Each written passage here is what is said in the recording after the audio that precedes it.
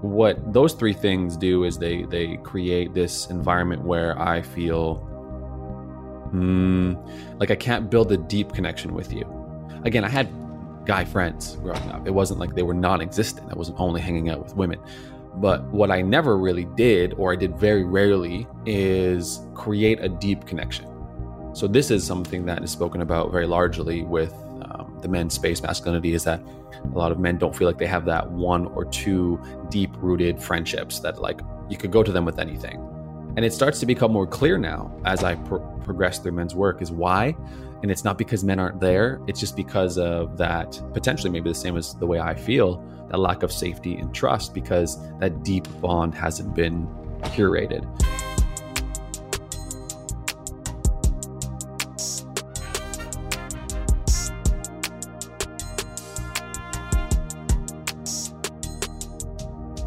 What's going on, everyone? What's going on? Welcome back to another episode of the Modern Masculinity Podcast.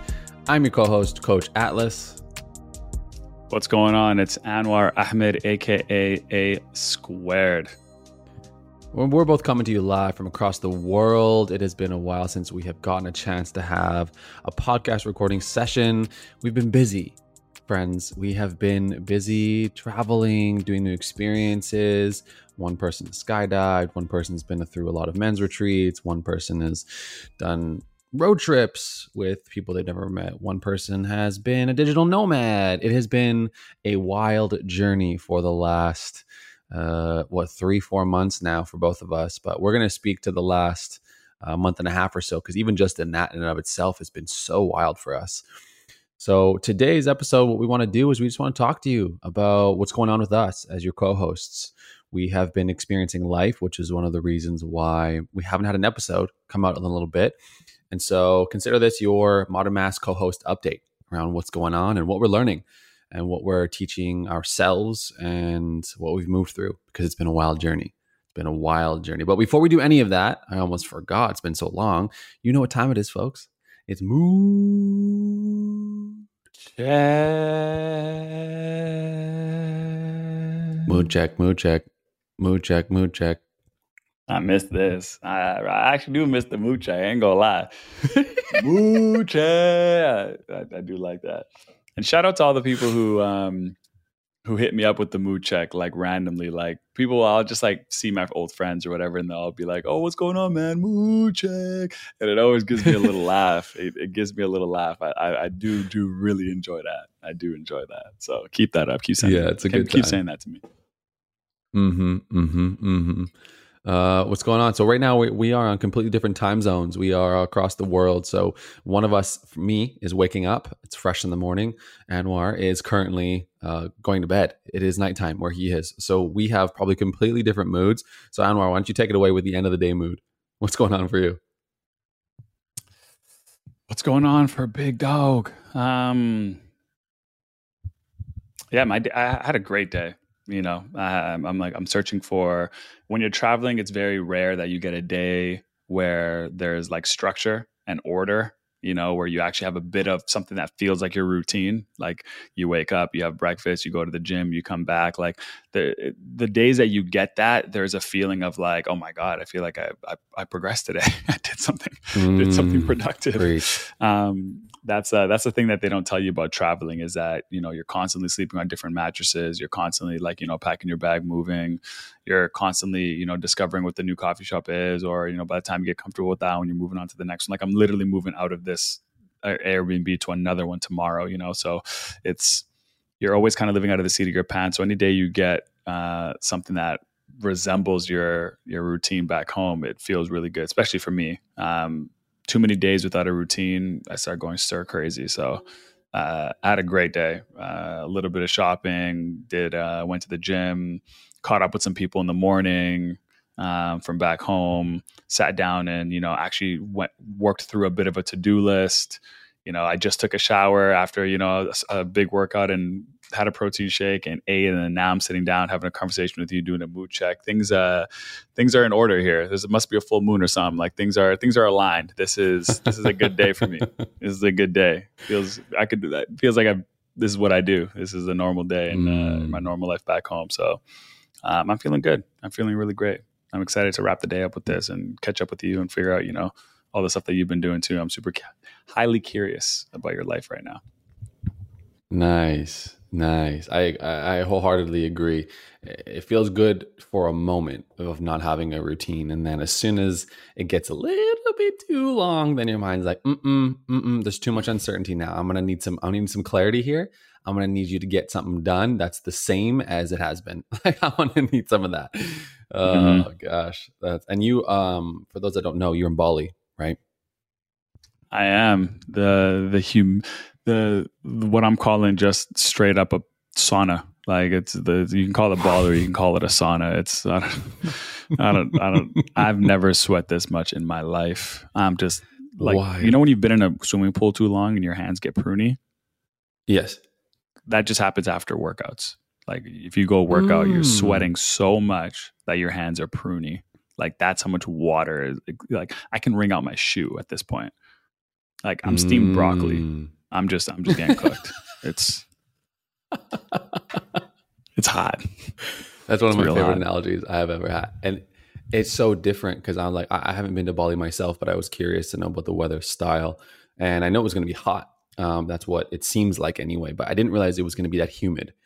When I spent 3 months in Costa Rica, it felt really humid, but I didn't sense like I ever became steamed broccoli. You know what I mean? Like, I don't feel like it got to that point. But I guess, like you mentioned, like, Bali's definitely steamed broccoli. Yeah. I don't wish this upon nobody. It's good. I mean, I'm shredded. I guess that's a plus. Like, I feel like I'm just like, I'm like leaking out so much water. I'm just like, it feels like I'm, those vacuum seal things where you can like put a bunch of clothes in and then you just like suck out all the air. Yeah. I'm somewhere between broccoli and that bag. Somewhere between there. Gotcha. That's my mood. That image is very odd. I can see a limp piece of steamed broccoli and this like tight wound bag of chicken, like just suction. Yep. And I'm just like, what the? That's what I'm going with. That's my final answer. That's how I feel. Okay. Bali's dope, though. I like that. That's a hell of a mood check. Steamed broccoli and suction wrapped chicken. Okay, noted. Oh goodness. Okay, so man is in Bali. Your friend here. I am currently in Mexico, Tulum specifically, still. And my mood this morning, because it is morning for me, nice and fresh and early, is, what is my mood? My mood is hot. It's hot. I thought that high season in Mexico was hot, but I didn't realize that it actually has hotter summers, like the regular summer months, that it gets hotter. So it turns out it's just about to get hotter and hotter and hotter. And I was like, yeah, should be fine. Shouldn't be a problem whatsoever. It has become about equal to a scorching desert. It is spicy. It is spicy. That sun hits your skin and you're tanned in about 2 minutes flat. That is spicy sun. I'm sitting here in the morning. We just woke up. The sun's barely risen and I am already hot. I would like the AC on right now, but I don't have the remote next to me. So we're going to have to suffer through this podcast. But my mood this morning is, oh man, I'm so happy to be recording again. So I feel good about that. I feel, you know what? I don't want to say good. I feel excited. I feel grateful. And I am, feeling very, very grateful for this. Very grateful for this and for this space that we've created.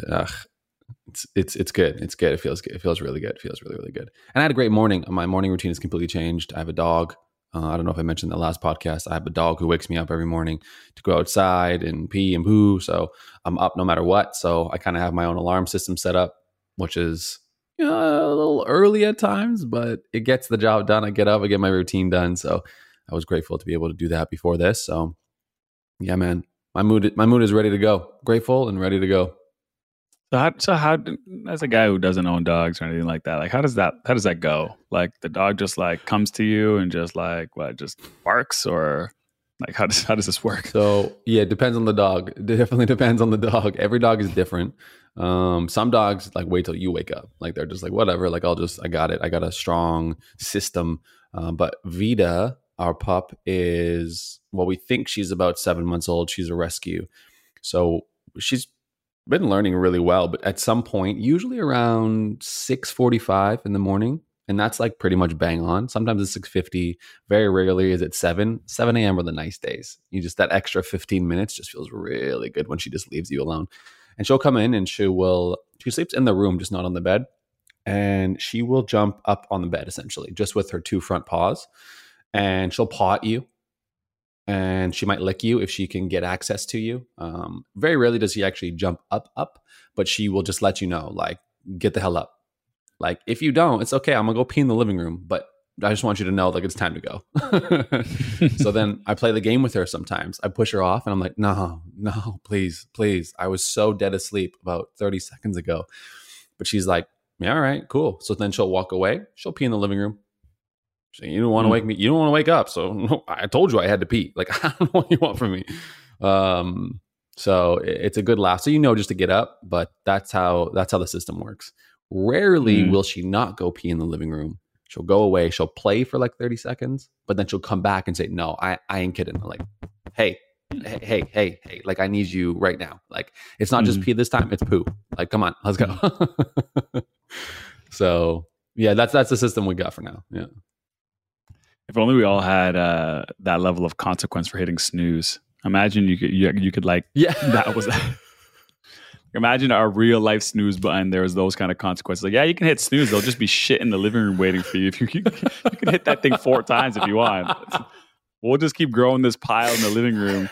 There would be way more productive people in the world if your snooze button had consequences. Oh man, damn, I like that. That's so valid. Because the worst part is it wouldn't be your pee or your own poo. And that's always worst. You got to clean up somebody else's pee and poo. So like, nah. Oh, you want to be up at 6:45? How about 6:30? I'm already up. What's up? Yeah, I'm before your bladder. Yeah, yeah. Try me. Oh yeah. Madness. That's good. That is a great analogy. Yeah, I did not think we'd talk about Vita's bowel movements for this long, but here we are. This is the dog owner life. Somehow the pet works its way into every conversation.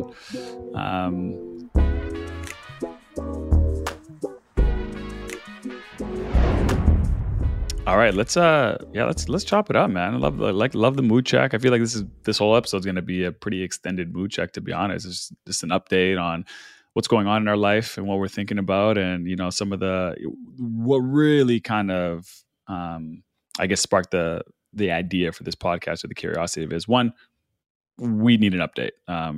One to the audience, one to each other, and then two, you're doing a lot of work in the men's space right now. You've in this chapter in Mexico and Tulum, you've gone yourself into a couple of different men's groups, who are pushing similar agendas but different agendas, and you're engaging in, I guess, what we would call like the masculine space with men supporting men, brothers supporting brothers, and you're getting mixed results. It sounds like from the short conversation that we had. So I really wanted us to kind of talk about that.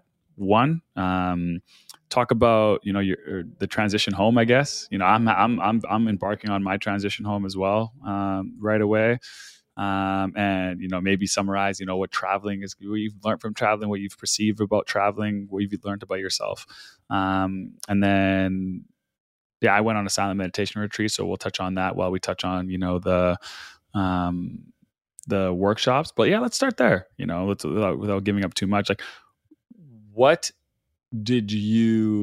start with what workshops did you join? How many did you join? And just give us some context on kind of, I guess, the why did you choose those ones? What was your kind of vetting process? If someone was interested in joining a men's, workshop or things like that, what are kind of the things that you look for before signing up something like that? Yeah.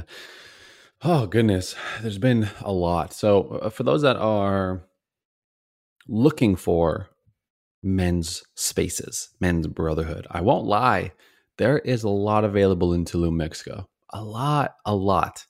Ironically, a lot more than the major cities I've been in.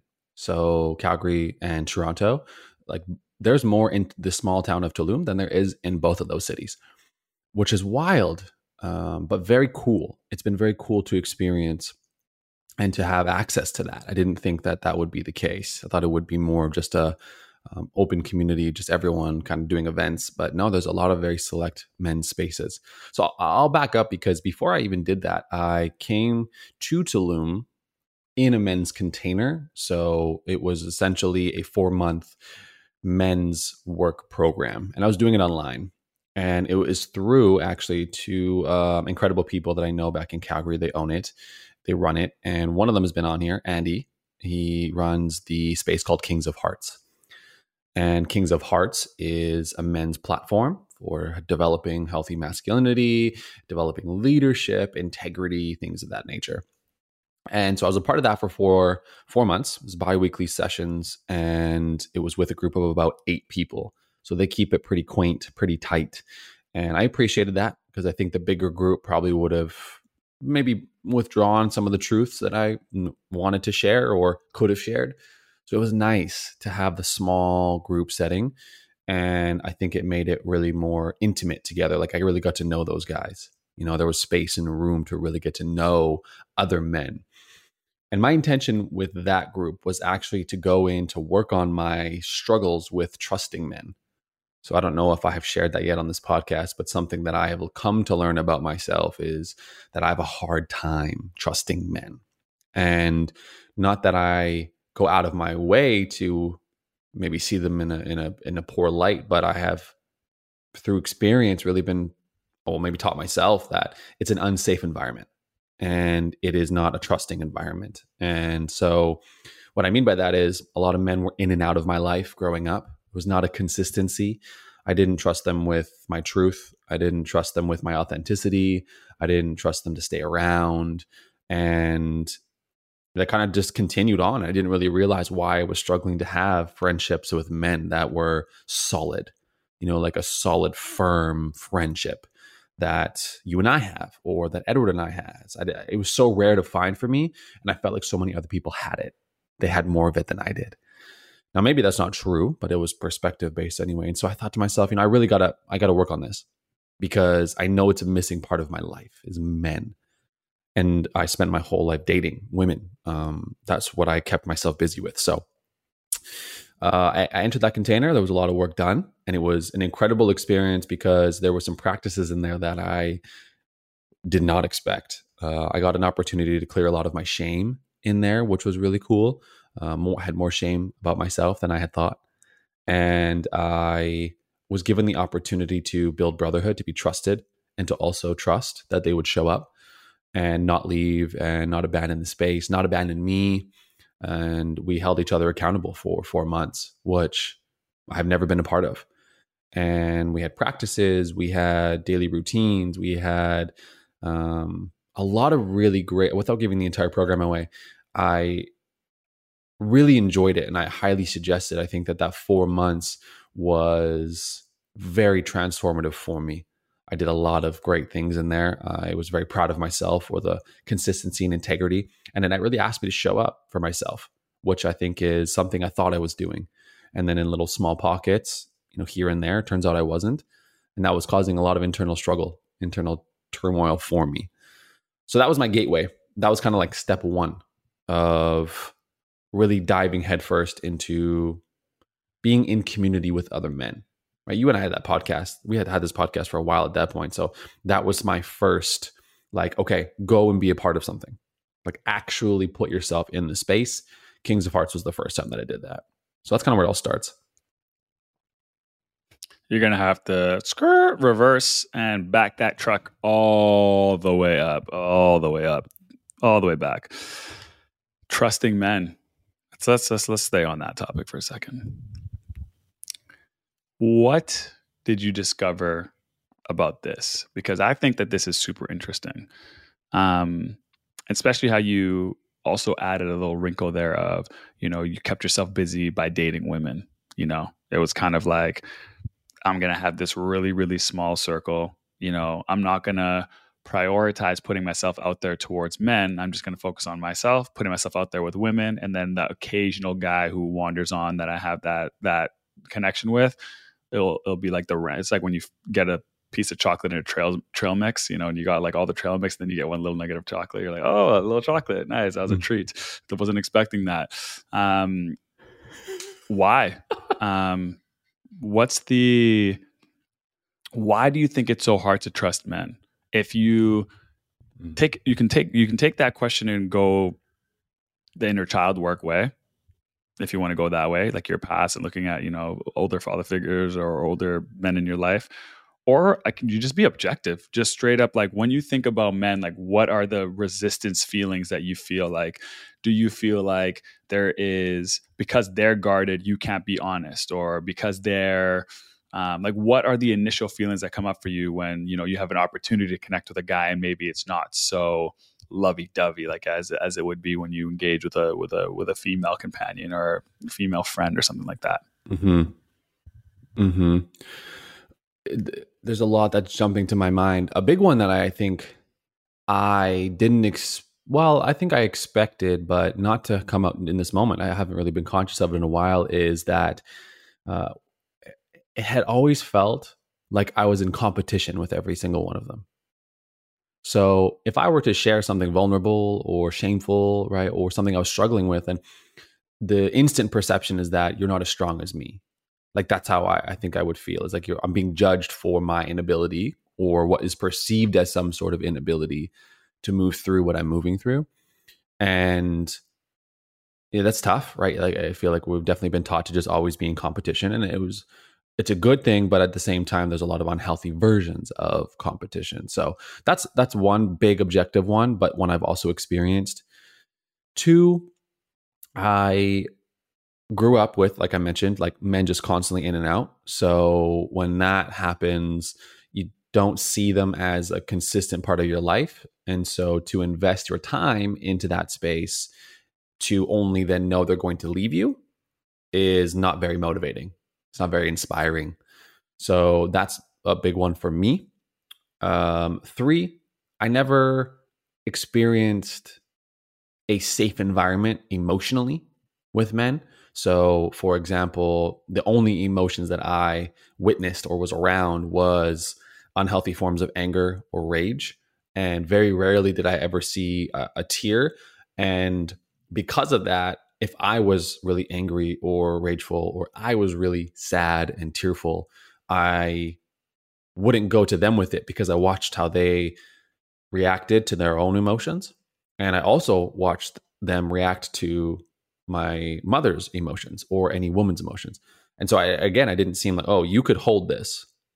I didn't seem like you could just hold space for this, or you would be able to support me in this. It's like, it doesn't seem like you can support yourself with it. So I don't feel safe or trusting in approaching you with that. And so what those 3 things do is they create this environment where I feel like I can't build a deep connection with you. Again, I had guy friends growing up. It wasn't like they were non-existent. I wasn't only hanging out with women. But what I never really did, or I did very rarely, is create a deep connection. So this is something that is spoken about very largely with the men's space masculinity, is that a lot of men don't feel like they have that 1 or 2 deep-rooted friendships that like you could go to them with anything. And it starts to become more clear now as I progress through men's work is why. And it's not because men aren't there. It's just because of that, potentially maybe the same as the way I feel, that lack of safety and trust, because that deep bond hasn't been curated. It hasn't been built, right? And so I think that's kind of where my mind goes to initially anyway, is the absence, the in and out, the emotional unavailability, the competition, and then I think that's what comes up to me for now. I think that does that spark up anything for you around safety and trust with men? I mean, I agree that those things exist in the men's space. I think that it's if you're dealing with an audience that is perceived to be guarded, it's hard to trust them, right? It's like if this person is really guarded Yes. and is very stoic, and I think there's a reason why we might feel more comfortable opening up with the women, is because they put their heart on the table, and then you put your heart on the table, and it feels like an even playing field, right? Where Mm-hmm. sometimes speaking to a man feels more like stepping into your boss's office and telling him something really difficult about your job, where they have to hold the position, they can't Yeah. conform, they just have to take your complaint on and then try to help you fix it, maybe. And then you never really know where you stand with that person by you telling them the truth of how you felt, So, but a lot of times they could be maybe in a completely non-judgmental way. They're, just solution oriented. Like, hey man, appreciate you telling me that. Let's do this about that. And then, okay. But there is sometimes a big feeling that kind of sits there as like, oh, does this person think I'm less than now, because I shared that? Mm-hmm.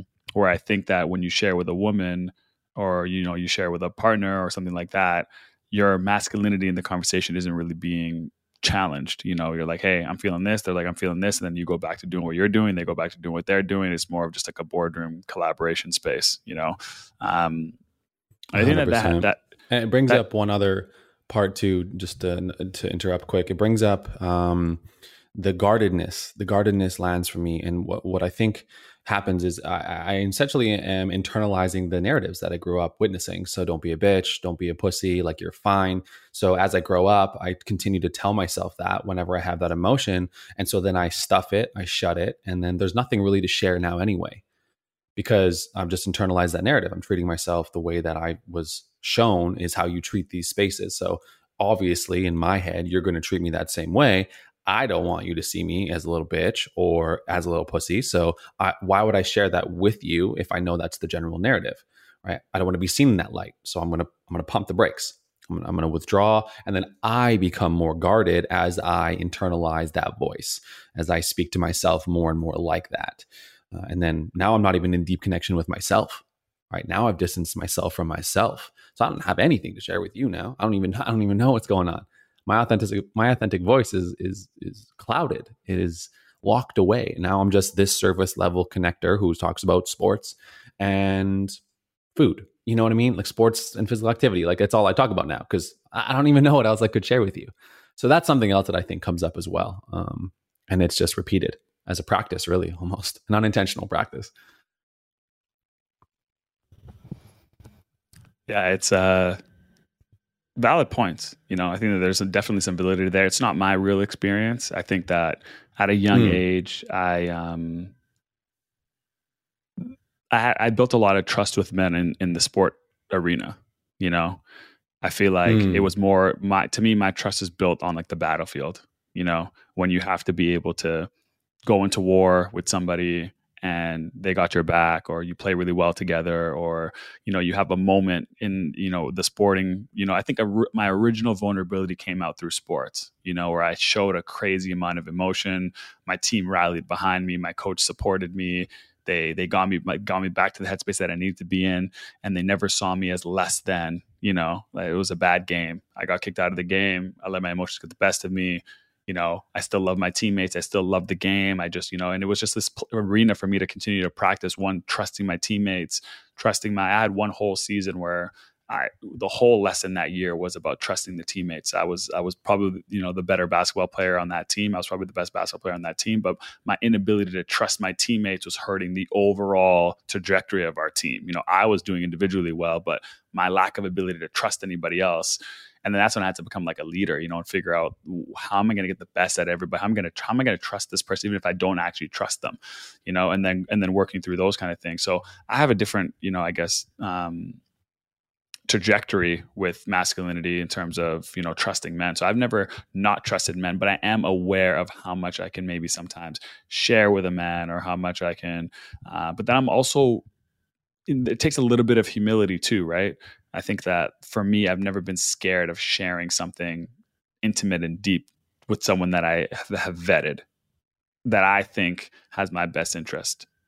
And then not creating narratives in my own mind, but either getting that person out of my life or continuing to share with them based on their response and based on their react, and I'll offload little things, it might be a small favor. It might be a little bit, a nice little detail about my life. And then based on what you do with that, if you manipulate that to either see me differently or weaponize me with the information that I've shared with you or whatever the case may be, then I'll flip my script and I'll change my tone with you. But typically early on, I spent a lot of my time being vulnerable to ultimately create motivation. So it would be like I would share something vulnerable, they would share something vulnerable, and from that vulnerability, we would need to like rally and do something with it. Whether I needed to get this person from A to B or whatever the case may be. So I would almost use my vulnerability to get them to be vulnerable, so I could find the intrinsic value that they had to pull it and move it into a different direction. And then life got real. Like, because when you're young, I didn't have really much to bitch and complain about. I was a kid, and then you get older and life gets real. And, in the last couple of years of my life, it's like, yeah, there's people I cannot talk to about some of the stuff that I'm thinking about. And then, you got to really, really pick your poison, a little bit more clearly, because it's hard to say certain things to certain people and not feel like, they're going to judge you. And even to women, I think that there's some women too. It's like, I don't know if I could tell you that and you're not going to change your perspective of me, So I don't think it's necessarily a masculine or a feminine problem, but I do think that men would lean to someone that you wouldn't trust more, just because you might share something, they might not share shit, which leaves you in the dark. I think most times if you speak to women, they will equally share the sharing. It will be a bit more of a gossip circle. You'll be able to, everyone will feel like they gave up something, so no one feels like they're going to be betrayed. Where sometimes talking to men, it feels a bit TMZ. Like, it's like, I just gave you hot shit and I got nothing in return. So it's like, what are you going to do with that? And you kind of feel like, and sometimes it has nothing to do with them weaponizing. It has a lot to do with their inability to share, their inability. They might've been like, damn, I would love to have the courage that this guy has, but it's not serving. It doesn't really serve me to, I think you said something there that was pretty potent when you said, I'm not really connected to myself. I think a lot of men perceive that to be actually the safety blanket, because being connected to yourself and having those real emotions and having to deal with them changes who you are and how you show up in the world. And in the world, that man most of the time isn't the one that's winning, And so for most people, they're thinking, well, that person doesn't serve me in the world. Like, this robot that I've created is actually working in the world. And this authentic person that you want me to become is not going to work in the world. Like, I can't show up to work and say those things. It's actually in my best interest to suppress my emotions. It's actually in my best interest to, I have to carry this demeanor, and these things, these coping mechanisms that I've put together all play to the game. And so it's definitely easier said than done, and I'm waffling a bit here, but there is a lot of truth to the idea that it's harder to probably open up to a guy. Therefore, it's harder to trust a guy, especially if you're not in a competing space. Like if you're not competing together, especially if you're not on a basketball team or in a business thing together, or in a brotherhood or in a workshop that you're saying, if you're not collectively like us collectively need to get to a certain place of chemistry and camaraderie and whatever. If it's just like I'm meeting a guy on the street, just your life versus my life, it's a very combative space most times. It's a very rigid space and a very hard place.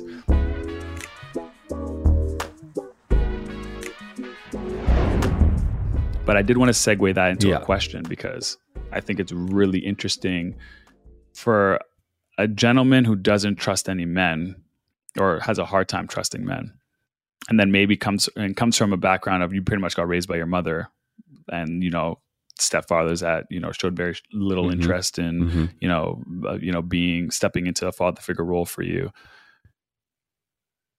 How did you figure out masculinity, or like what was then your like, okay, well, I'm going to figure out masculinity this way? Right? Because if it just feels like a very lone wolf experience, like no real father figure in the home, I don't trust guys, I'm going to hang out with women. The trajectory of masculinity there to me looks pretty flat in terms of like a mentor, like it's like, who are we going to masculinity information about, or where am I learning about masculinity? Talk to me about that, because I'm curious about where you were when, it seems like you're still working through trusting men. So you're, pretty much 30 now. where have you been the last 30 years, and how have you been learning about masculinity if, not trusting men is at the forefront, and no real father figure presence in your life either? Who's your teacher? Mm-hmm. Good question. Good question.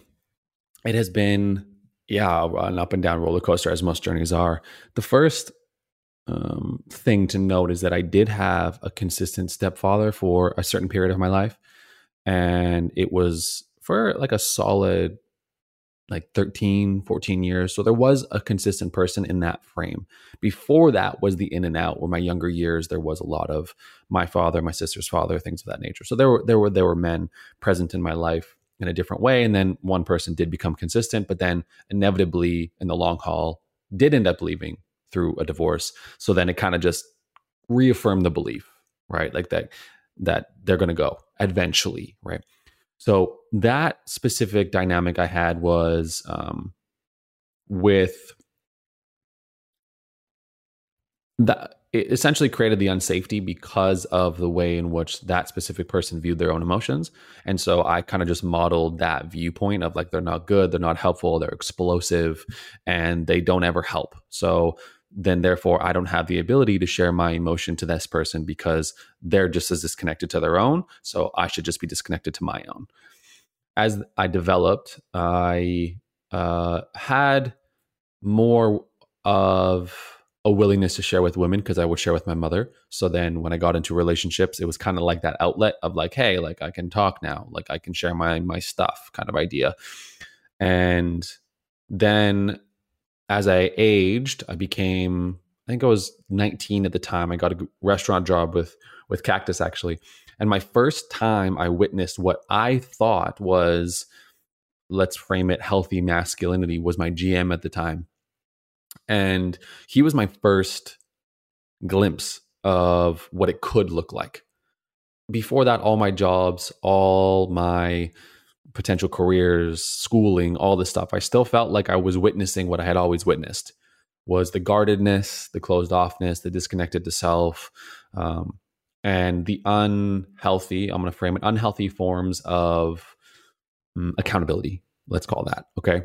So then when I was at this job, what I witnessed was loving accountability, which was so different for me. And it was in a moment where I didn't follow through on something. This is the example that comes to my mind with that specific GM. He is someone I consider my mentor. And in that moment, when I did not follow through after being told a few times to follow through, the accountability that he gave me, or essentially just offered, was so potent, but also so like, I only want the best for you. Like, I see so much in you. I only want the best for you, and I can see it in you, and I know what you're capable of, and it's more than this. And the way that it was done was in such what felt like a dad way, like what I would have perceived a dad to do.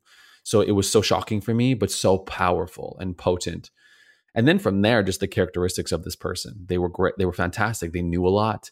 They regulated themselves a lot. They cared a lot about other people. They cared a lot about themselves and their own health. Like, they really felt like they were, in many ways, at least from my knowledge, without being in their household, was a model masculine man. So from there, I really just started to be like, okay, let's be like him. Let's be like him. That makes total sense. I really like that. So I started to try to model that. And then from there, I think my next one that jumps to my mind as far as a model would be, I think, Tony Robbins, mainly because of his vitality. Like, I felt like he was so what's the word? It just seemed like he was living so big and so pure, and also so fulfilled. Let's call it that, fulfilled. It just seemed like there was this next level joy that was also possible, but also like, hey, listen, I want the best for you. I'm going to hold you accountable. I'm going to do this with you. I got you. Like, just this, like, I'll call it king energy, like this ability to support you in the way that he did was similar to my mentor of like, come on, like, I know you can do this. Like, I got you. Right. But that all of that was simply like an awareness piece for me. Taking action on that was a lot harder because I didn't know the route. I didn't know the journey. I didn't know what I was supposed to do, what the steps were. How do you even become these people? Which is funny because as I say that out loud now, reflecting, I'm like, become those people. Interesting. Not become more myself, become those people. That was an interesting journey.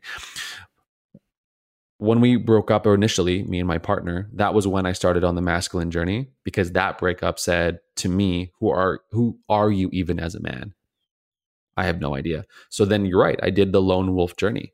This whole time has really been lone wolf, just to clarify. It's really just been that lone wolf journey of like, do it on myself. Don't ask the questions. Don't get curious about how they did it. Just figure it out. You should just be able to figure it out. So that whole year I spent in masculine work, and it all still fell flat. Like I learned a lot, but it still wasn't like I don't want to use the word enough, but it still wasn't fully present for me. And it wasn't until this podcast and the Kings of Hearts group, and now in this moment, being a part of the other men's groups I've been in Tulum, where I have witnessed and been able to be held and be seen in all of my authenticity, my truth. And also I can share that in these spaces. And so it's being held. And so that is now I have a bunch of different types of models where I can see how they work and what I like and appreciate and what I could adopt. And I can also talk to them about how they did it and what got them there and things of that nature. So I hope that answers the question, because I know I veered, but I think that is kind of where the models started to place themselves, and then where the trust started to build and how it built. And I think, to wrap it all up, it only really started to build in a community of other men, like in an actual like brotherhood circle or program or something like that. That's when it started to really click for me.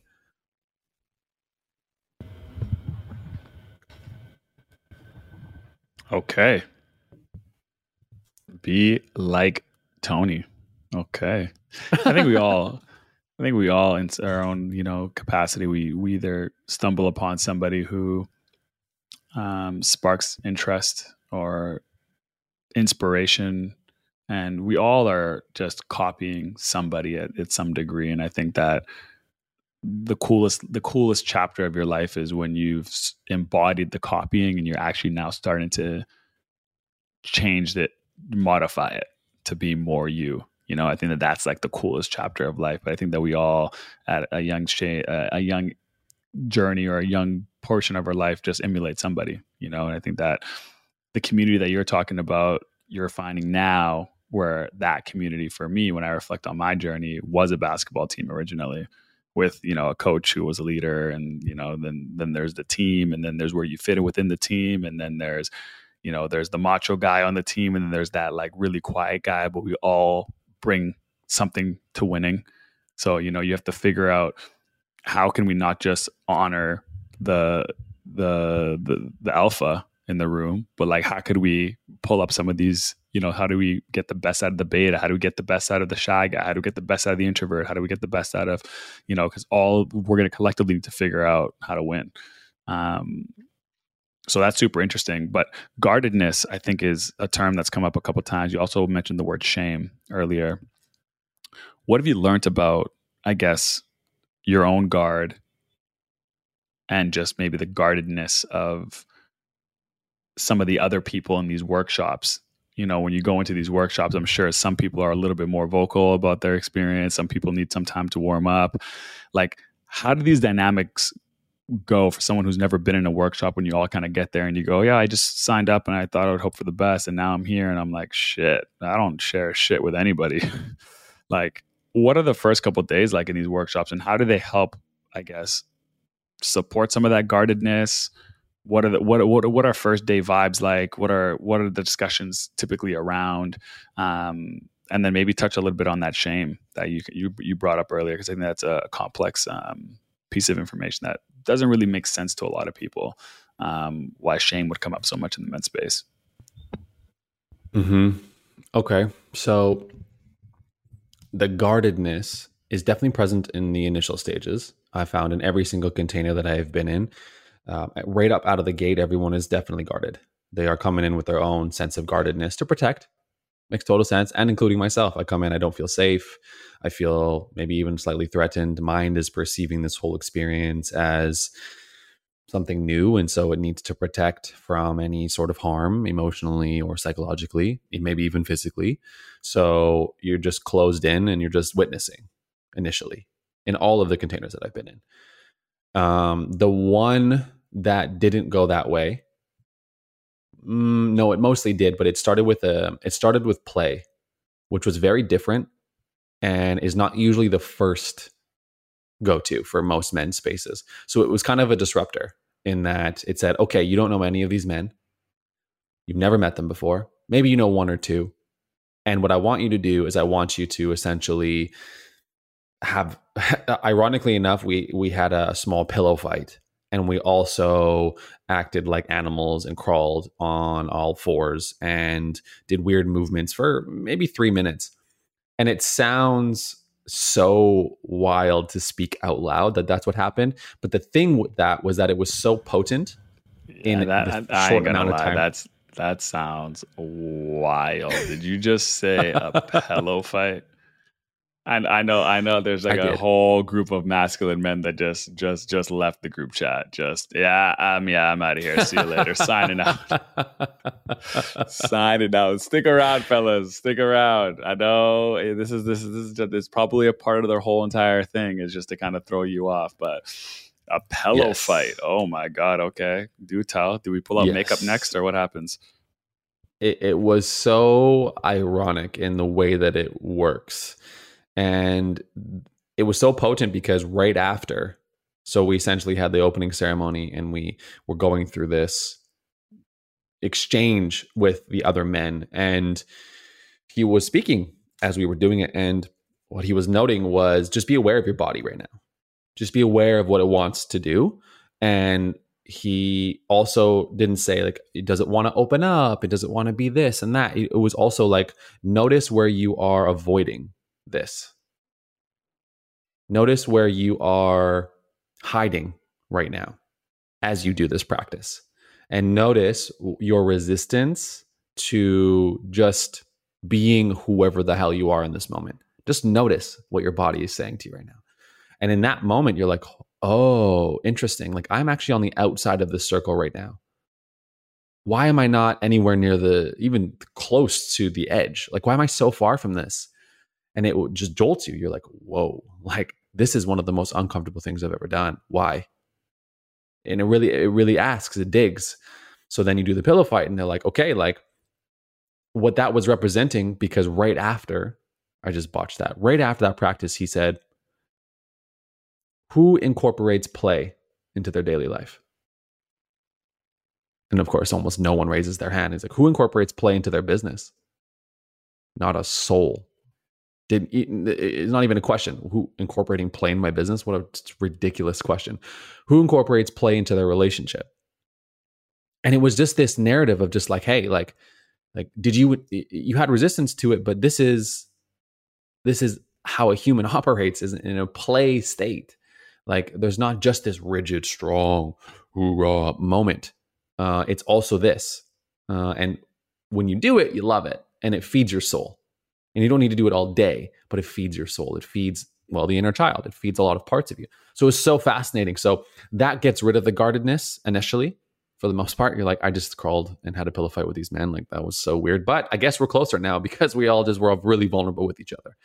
So that was the only disruptor that I experienced so far. Every other one was more of a slower process of just slowly garnering trust, slowly getting to know the men, slowly building that safety, building that trust, which builds consent. And then here we are having the ability to have safe conversations.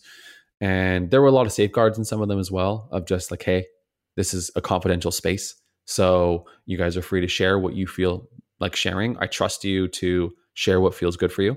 And if it doesn't, you don't have to share it. So things of that were good safety mechanisms for the groups. And then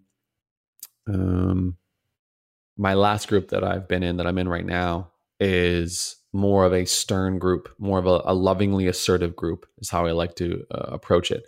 And it is designed specifically to disarm and discard you like ASAP. So it moves through things fast and in a little bit more of an assertive way, which I have appreciated because I know that I feel stronger in my sense of self with that approach personally, and I feel stronger leaving it. A lot of the approaches for the men's groups are taking a very vulnerable approach to it all. And because we've been taught vulnerability is the next right step, you and I have had a lot of conversations about that and how challenging that can be as a journey and how maybe unhelpful it can be in our journey is just take that approach. And so I note my resistance to those spaces. I still attend them because I think that it's important to continue to disarm myself in small pockets like that. But what all of that has done, to come to your question, is it has allowed me to get more in tune with myself and accepting myself, honoring myself, being able to look into my past, share the things that I feel I hold on to in a safe container, which disarms the shame, because shame breeds in silence. So the things that I inhale rather than exhale are causing me more harm internally than they would if I were to share them. But I believe that sharing them is going to cause me more harm. I believe that I will not be a part of the community. I'll be ostracized. You won't like me. You'll abandon me. All of these things. You'll see me in a shitty light. And so through all of these groups, that shame part of like, I'm a bad person. What's wrong with me? How could I do that? Like, all of these things come into play. And that is all internal. Those are not conversations I have with people outside of myself. And so that shame is breeding in silence. So these groups hold a space for us, or for me at least, to unburden myself from that without them having to do anything about it. They're not there to fix it. You can't fix it. It's in the past. It doesn't exist. What they can do, though, is hold space for you to own and honor that part of you. One of the practices was, what are the things that you hold shame about sexually? And you were literally just in this kind of environment. Share all the things that you hold shame for about sex and sexuality. All the things. And so you just speak and you list, you rattle them off. And there's a lot more than you think. And things like your size is a big one. There's shame around size, shame around experiences in the past. Like these things you just get out. And then all of a sudden you walk away from that event and you've slowly honored that part of you by giving it room, by allowing it to breathe, by allowing it out so it's not in and doesn't breed. So that's what all these spaces have really helped with the disarming and also the shame removal in a sense.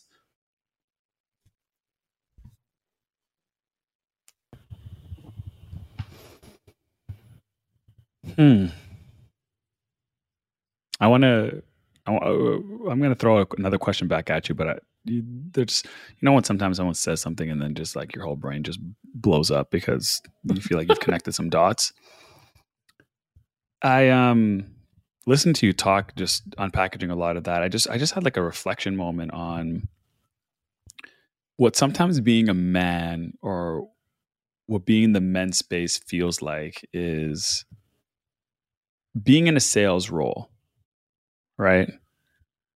And if anyone's ever done cold calling before or has done direct sales or outbound sales where you got to pick up the phone and you got to do a pitch, you got to do the song and dance, you got to listen, you got to be charismatic, you got to do all of these things. And then, hopefully that leads to a deal. And sometimes it takes a couple of goes at it, then it's a follow up and all of these kind of things, right?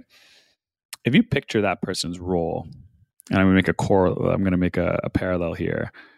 Being a man is like being in a sales role where a lot of the tools that we're given to teach us on how to become masculine, how to be successful, i.e. get a sale in this example, is all outbound. Like all of the learning that we get as a man is like how to pick up the phone again and how to make another call or how to swindle the next person. Where the men's space lacks is talking about why that call went wrong. We just never address that. That time when you pick up a call and it goes horribly wrong and emotions go sideways and you don't get the sale, instead of the space being more of like a, hey, let's talk about that call that you just had that went horribly wrong, and like let's start like unpackaging that, we just suppress everything that came from that call, all the negative things that came from that call, whatever, and the feedback is on focusing on the next call and ignoring all the emotions that came with that call, you know?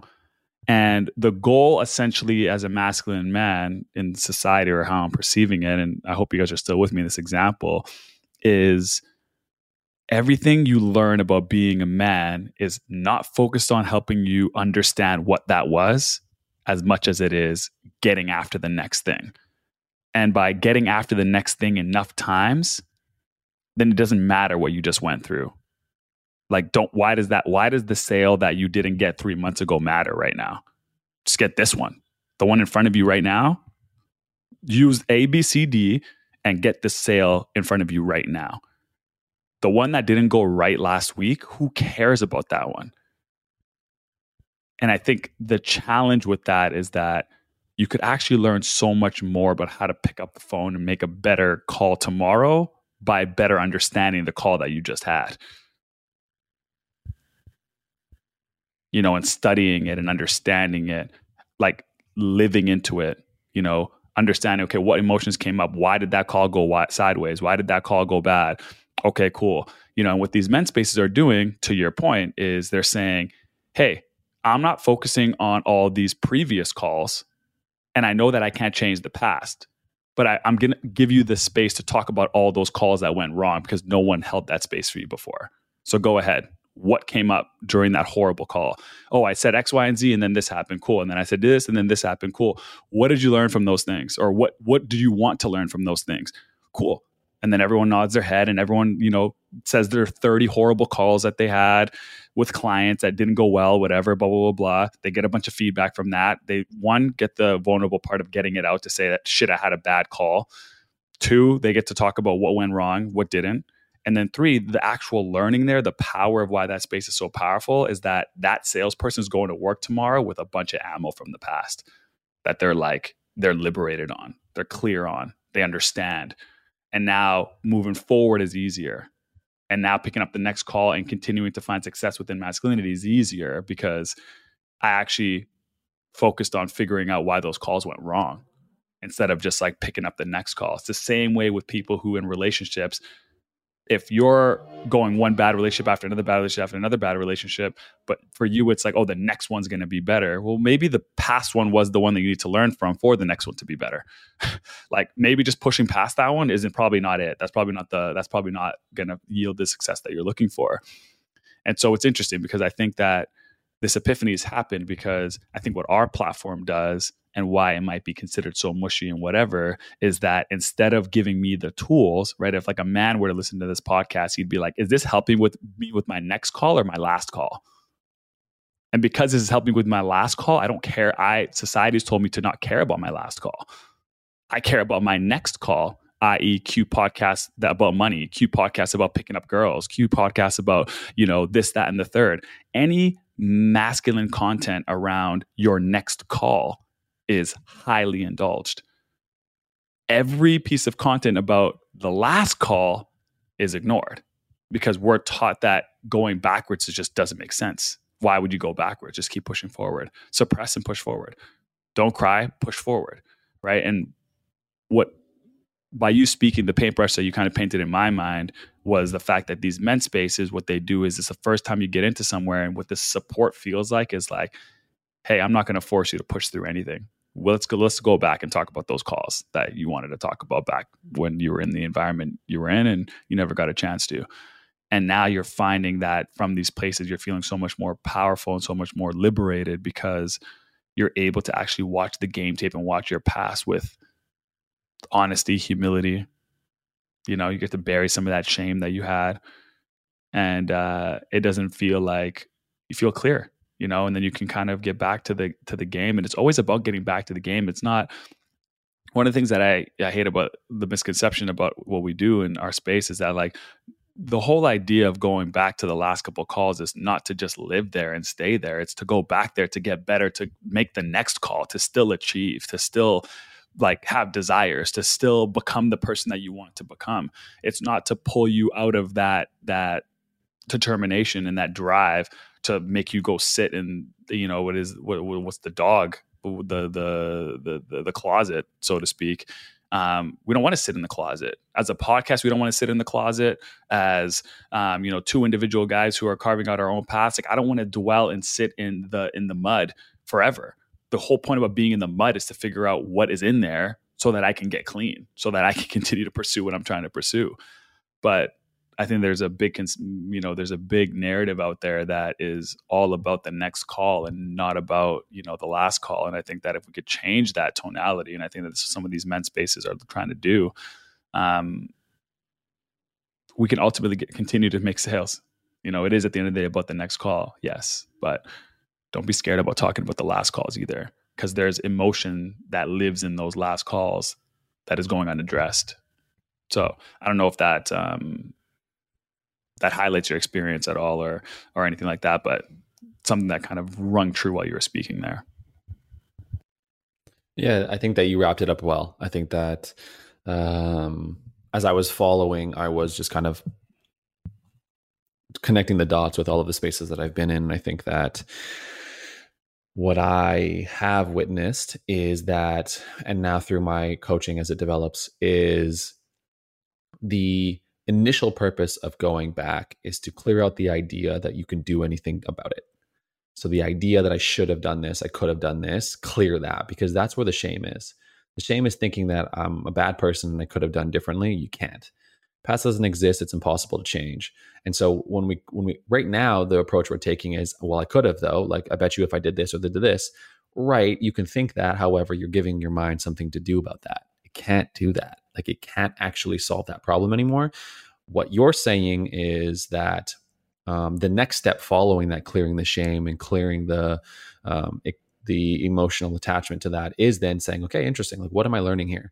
So if this is a repeated pattern, okay, so I should probably look at this from a more fundamental lens of saying, okay, well, this could have, if I try this next time, I could get a different result, learning from the fact that I didn't try that last time.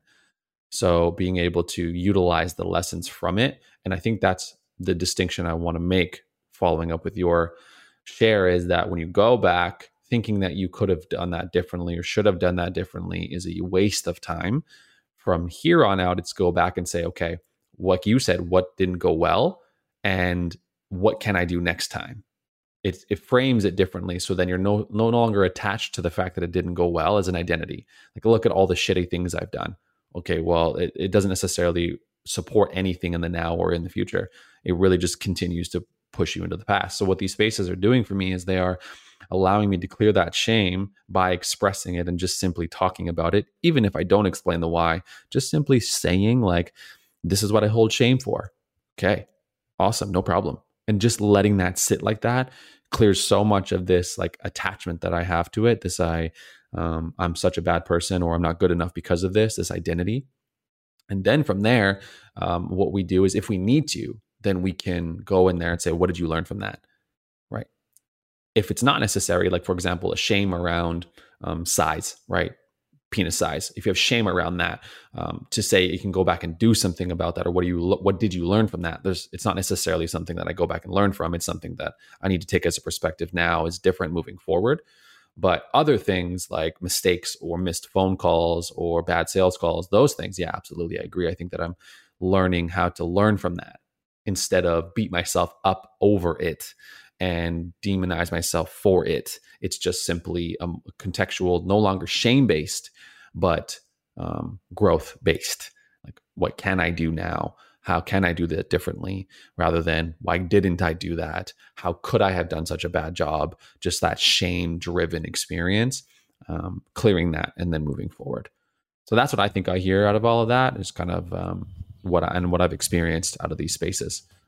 And they do so with loving assertiveness, right? Like, that's what I mentioned earlier. They do so with not like necessarily always a soft, mushy container, but they mix in the one I'm in now. let me rephrase. The one I'm in now holds a different type of standard to this work, but the most of them do hold that mushy container where it's like, hey, you can be vulnerable here and it's all good. It's all good. Like, no worries. The other one, it says you can be vulnerable here and I see higher for you. I see better for you. Okay, great. Let's clear that. Let's help you clear that. And then let's hold you accountable to making a change. Let's start doing something about this. Let's take action. Let's actually move your needle forward the way you want it to, because it's an and both. So this container is slightly different, but yeah, I think that wraps up what I heard at least. And that's why you mentioned they're so potent, is because they're helping us do that.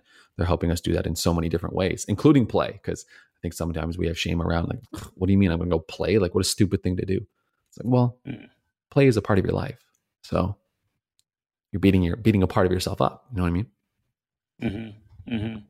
No, I like the wrinkle that you added there, because there's certain things in our past that we ridicule or we mask or we have insecurities around that are, bigger than like an experience or how you act it out. Like, it's more ingrained, and some of those things are, harder to kind of change. You have to kind of start doing the work around what are you going to actually think about those things. So definitely there's a bit of a wrinkle there. I like that you added that nuance. To kind of wrap up, I guess, the conversation surrounding the men's workshops, a two-part question for you. What type of person do you think should seek out a men's group workshop? Like, what kind of, when you think of the person who would benefit the most from it? And then what are some of if this was booking Airbnb or this is booking a flight, what are the filters? Like, if you're going to go, okay, cool, before you go online, and just have these filters in mind, like, think, do I want this experience or do I want this? Like, now that you've been in a couple of these, like, how are you vetting them? Because it sounds like you're talking, some of these containers are different. Some of them sound a little bit more positive. Some of them sound like there's a little bit of wrinkle of need for improvement. I'm just assuming based on your tonality, but what are the filters that someone should use as prompts to kind of zero in on getting the best experience? And then who's your ideal person that you think should try to get into one of these? I'll make this clear and concise as possible. The first answer to who do I think should do this is every single one of us.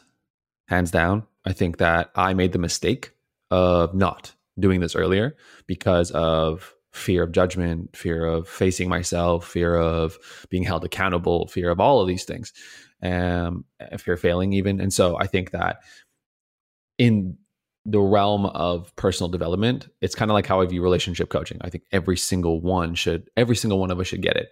Not because we're struggling too much or lacking or incapable, but because you are unable to see your blind spots. You are limited by your own potential that you see for yourself, when others often see a higher opportunity and higher potential for you. So in the men's groups, I think every single man should be a part of one, hands down, no matter what, at one point. The vetting process, for me, it depends on what you're looking for, because right now there are two different types of things that are happening. One is just an open invite. So anyone can come at any point and just be a part of a bunch of men who are just having a conversation. That's the predominant men's space that exists.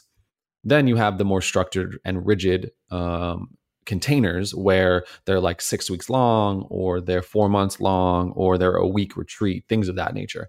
And those are obviously more aimed at being more intentional with you as a person, rather than like the masses of men. So know the difference between those two. The open invites are going to be generally quite simple in that you may just be listening to other men share their stories, share their vulnerability, open up in a specific way. Depending on the type of leader running the group, you may find someone who will actually actively support them in that space, rather than just let them open up and share their shame. But most of them, outside of that, the structured ones, are designed to actually help you develop. They're actually designed to help push you forward by utilizing a bunch of different tools like play, accountability, emotional processings, things of that nature. So the vetting process, in my mind, involves getting to know the facilitators first and foremost. And how you would do that is most of them would offer a discovery call, an intro call, to getting to know the people who are actually facilitating it, because that's what really designs the whole thing, is that person. And the vetting, from my mind, in that is, are they doing the work? If you have the slightest hint from them that they are not, do not take that course. Do not enter yourself into that container, because you're setting yourself up for someone regurgitating information, not embodying it. So they're going to have a really hard time supporting you and a really hard time holding space for you, because they're just based on information. Not that there's anything wrong with that. There can be workshops that are just designed to teach you, but know what you want out of that. Do you want someone who is strong and firm and living that information, that has already been living that information? Or are you looking for someone who just wants to teach you something? That can be okay too. You're just looking for a simple workshop, but just know the difference and you'll feel that energy. That's what I've noticed, is that when you're having a discovery call with someone, you're talking to someone about their information, you'll sense if they're strong or weak in that information. Not weak as a person, just weak in the embodiment of that information. Are they actually living it?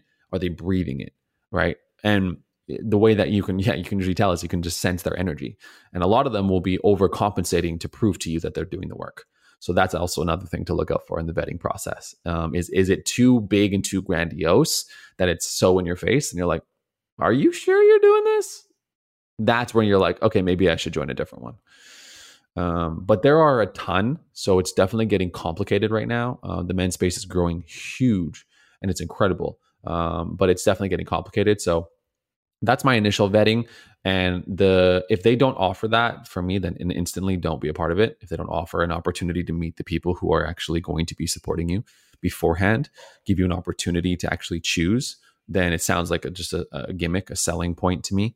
And then, just really know what outcome you're looking for as far as the vetting process goes. Walk in knowing what you want.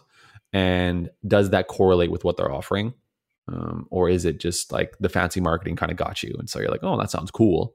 Okay, just know like you're walking in based on something that sounds cool, not something that's like intentional for you or purposeful. And then to wrap that all up, I would suggest simply entering into an open invite. Just go to an open invite. Go to an online Zoom call with a bunch of men. Go to your local one, because I would bargain every single city has one now. Go to your local one. There's no strings attached. There's no big commitment you have to make. It's just show up, see how you feel, see how it works for you, and maybe show up a second time, so that way you're out of the blinders of what comes with first time things, and then make a decision from there. So that way you can know, okay, this one's not for me. I really didn't like how they operated. I got some value, but I would prefer something different. No problem. It exists. It just slowly, you kind of guide your own filtering process. Yeah, that's I think my answer to finding these spaces.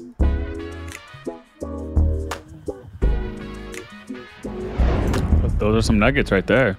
I mean, that's I feel like a good foundation, good baseline. I think that you really got to speak into, got to add a lot of value to that space, just I guess given your current experience with all of those things, the fact that you've done multiple. I think that there's definitely a lot to take away from that. I think that being, I think it's interesting that you think that every single man should seek out one of these spaces. I think that's a bit more of an interesting conversation, which I think leads me to thinking that there is a lot of is this kind of the same rhetoric that we're hearing in the therapy space as well, right? This idea that everybody should get therapy, even the ones that are doing good. And I don't know. I don't have an answer. I think that therapy, I think everyone should maybe get therapy. I think that everyone should maybe do one of these massive, but then what if like everything's going good? Like, I think that we've gotten to this place of life where it's like, we want to just like, it's blanket statementing everything. And it's lost its je ne sais quoi, because now everything is being blank. We can't do, everything can't be for everyone. It's, there's gotta be some nuance. But I think that there is value in all of these spaces, and that's what the biggest takeaway is that there's value in every one of these spaces. The men's workshop space, therapy, like there's and it's the self-awareness part, right? If everyone just really worked on their self-awareness, then where to go next would become more clear, and wouldn't feel like going to the Jones, like just doing things because they're trying to keep up with the Joneses or whatever the case may be. But Yeah, I think that your conviction, something in there I'll speak to, because I like that you brought that up. This idea, the blanket statements. Here's my caveat to that. If you have a circle of men that's pushing you, that's holding you accountable, and that's calling out your shit, no worries. You're set. You're set. I think that There is you go. where you don't need a space. But the challenge there is that it's about 99% of us that don't have that. And that we'll have other Right. men in our space who will shy away from speaking the truth to us, and will also shy away from pushing us to be the best versions of ourselves. They won't mirror back to us. So that would be a great caveat. If you have that circle, hell yeah, I love that. That's beautiful. You're already there. If you don't, then I would highly encourage these spaces. I would even say too, if you have that group of men in your life, I still think that it's very valuable for you to enter in one container. Go to one. And experience what it's like to be in a different type of men's group that are with men you don't know, and really get that vibe. But I don't think it's as much of a necessity if you have that circle of brotherhood already, that is already in your life, that's doing that for you. Because the whole premise of it for me is community. Right. The whole premise of me is community. If you don't have that community, then no, you're not going to learn. Self-awareness will be a struggle. A lot of men I see are coming in not very self-aware and learning what it is like to be self-aware. So there's also that opportunity as well. So there are steps and levels to it, which is why I think for me, you find what you need in that moment. I have no idea what I'm about to walk into. They're like, okay, perfect. This is what I'll help you with. This is what you'll get out of it. Interesting. That sounds cool. But they wouldn't have known that if they didn't step into that container. So many of these things I really didn't understand. This last container is focused directly on integrity, something I thought I was absolutely fantastic at. Turns out I'm not. I entered the container in, yep, pretty confident in that. I feel good about that. This circle of brotherhood is like, you could use some work. You could here's different angles that you aren't really taken into account. And I was like, holy shit, that would help so much. So you can hear the caveats, right? Here's some of the nuances now coming through. So that would be my my only rebuttal to that. Yeah. Love that. I think that rebuttal is perfect, because that's what's coming up for me, right? Is that I do have a brotherhood of a community of guys I depend on, I rely on, have been with me from the good days, the bad days, and we're still really, really close, and we're still deeply connected. And in many ways, it is a men's workshop. It's been a friendship for like many years, and I knew that was a blessing. I think that the guys in that group, we understand that what we have is unique and is special. So I definitely think that if you don't have that in your life, there's definitely a lot of power that comes with that. With guys who aren't competing with each other, but really genuinely want success for each other, it's a different beast. And then to add to kind of I thought I was good at that, I wasn't good at that. If you go to the gym and you work out and you're ripped and you kind of got it going on, that doesn't mean that you couldn't benefit from going to a training session with somebody else, right? Like, just because you're in shape and you think that you're fit and you're good to go, like, you don't know what you don't know, and so don't have that ignorance to this space as well. Like, have that wrinkle in there. Like, you could be in shape, you could be jacked, you could be killing your routines, you could be doing all of that, and then go train with somebody and realize you've been fucking doing it wrong this whole entire time. And so never get too big headed in the idea that you could improve your level of understanding of masculinity, the manhood, being a brother, being a husband, father, all those good things. I do want to kind of wrap up. I think we'll maybe touch on some of the things that I've been kind of doing. I think that this conversation kind of organically spent more time in this space, but I think that there was a lot of value there. But one thing I did want to, I guess, have as a wrapping up question: what is your biggest takeaway from all the spaces? What's a thing that, this can be selfish. This can't be this. You can avoid this being a sales or a marketing kind of pitch. This can be wholeheartedly very selfish. What was your biggest takeaway or biggest moment that you've had within these spaces that's gotten you to the point where you believe everybody should go get it? Usually that comes from a place of some potent ahas. What would be the biggest one for you?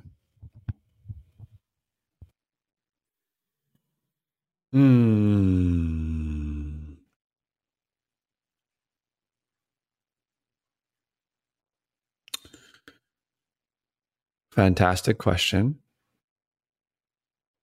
Not something I've deeply considered. As I process with you out loud in this podcast, as I've processed with all the men's groups themselves and also with my partner, I think that the biggest takeaway that I have learned from these spaces is I am unable to call in my people if I am not myself. So if I am inauthentic or untruthful and masked in any way, then I make it impossible for my people, my community to find me. And I make it impossible for me to find them. So I constantly find myself alone because of that. So the lesson that I have learned is that not everyone's my people, and that trying to fit in with all people is doing me more harm than good, and that my authenticity and my truth are actually really fucking valuable and have a lot to offer. Not the distorted version of me or the conditioned version of me or the masked version of me, the version of me behind all of that I don't let out, that I've slowly actually started to let out even on this podcast as we've progressed and in any men's space and even in my partnership. The lesson has been offered to me simply through being present in those spaces. It's not been direct. They haven't said, let's build your authenticity. It's just been an outcome, and one that's been reinforced by sharing, holding space, being held accountable, and actually being, well, I guess there are spaces that have actually said, like, let's express your authenticity here. Let's get your truth here. Let's find that. Let's rediscover that. Let's share that. And fuck yeah, we love it. Like, the amount of compliments I have gotten from these men's groups over the last 2 months has been outrageous, more than I have had in probably my entire life, because they have opened themselves up to be able to witness me in my authenticity, which is just something else. It is something else. And the level of freedom I've received on the other side for myself has been huge. Absolutely huge. So that would be my biggest takeaway, my biggest lesson is, like, dude, regardless of all the things that you've done or haven't done, you're a solid human being. You're a great man. And we want all of you. The world wants all of you. So.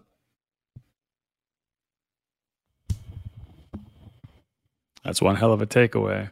I mean, if you weren't interested in doing one before and you don't have a community, I don't know if that doesn't pull you in. I don't know what does. And what a way to kind of wrap up why our podcast is called, Masculinity with a K, is, it just feels like you're really getting to that bottom layer, and sometimes you can't. The one nuance that we don't really talk about on the show is that mask that you have up, sometimes as much as you want to pull it down, you can't pull it down by yourself, and I think what you just kind of attested to is that, like, sometimes it takes somebody else taking the mask off for you, and then you realizing that you like what's under it, because we don't always have the courage to take the mask off ourselves. So if a men's space is calling your name or you've been curious about it, I hope that adds a little nudge to get you to go in and indulge, learn, be curious. I think men can be more curious. I think that I think we can use a little bit more curiosity and self-discovery and not just conquering. And so, I hope that was a testament. I hope that, you felt like you got everything out. Thank you for all your shares. Thanks for, being willing to kind of discuss, your personal journey. I think that being a podcaster, sometimes I feel like I can't keep things to myself.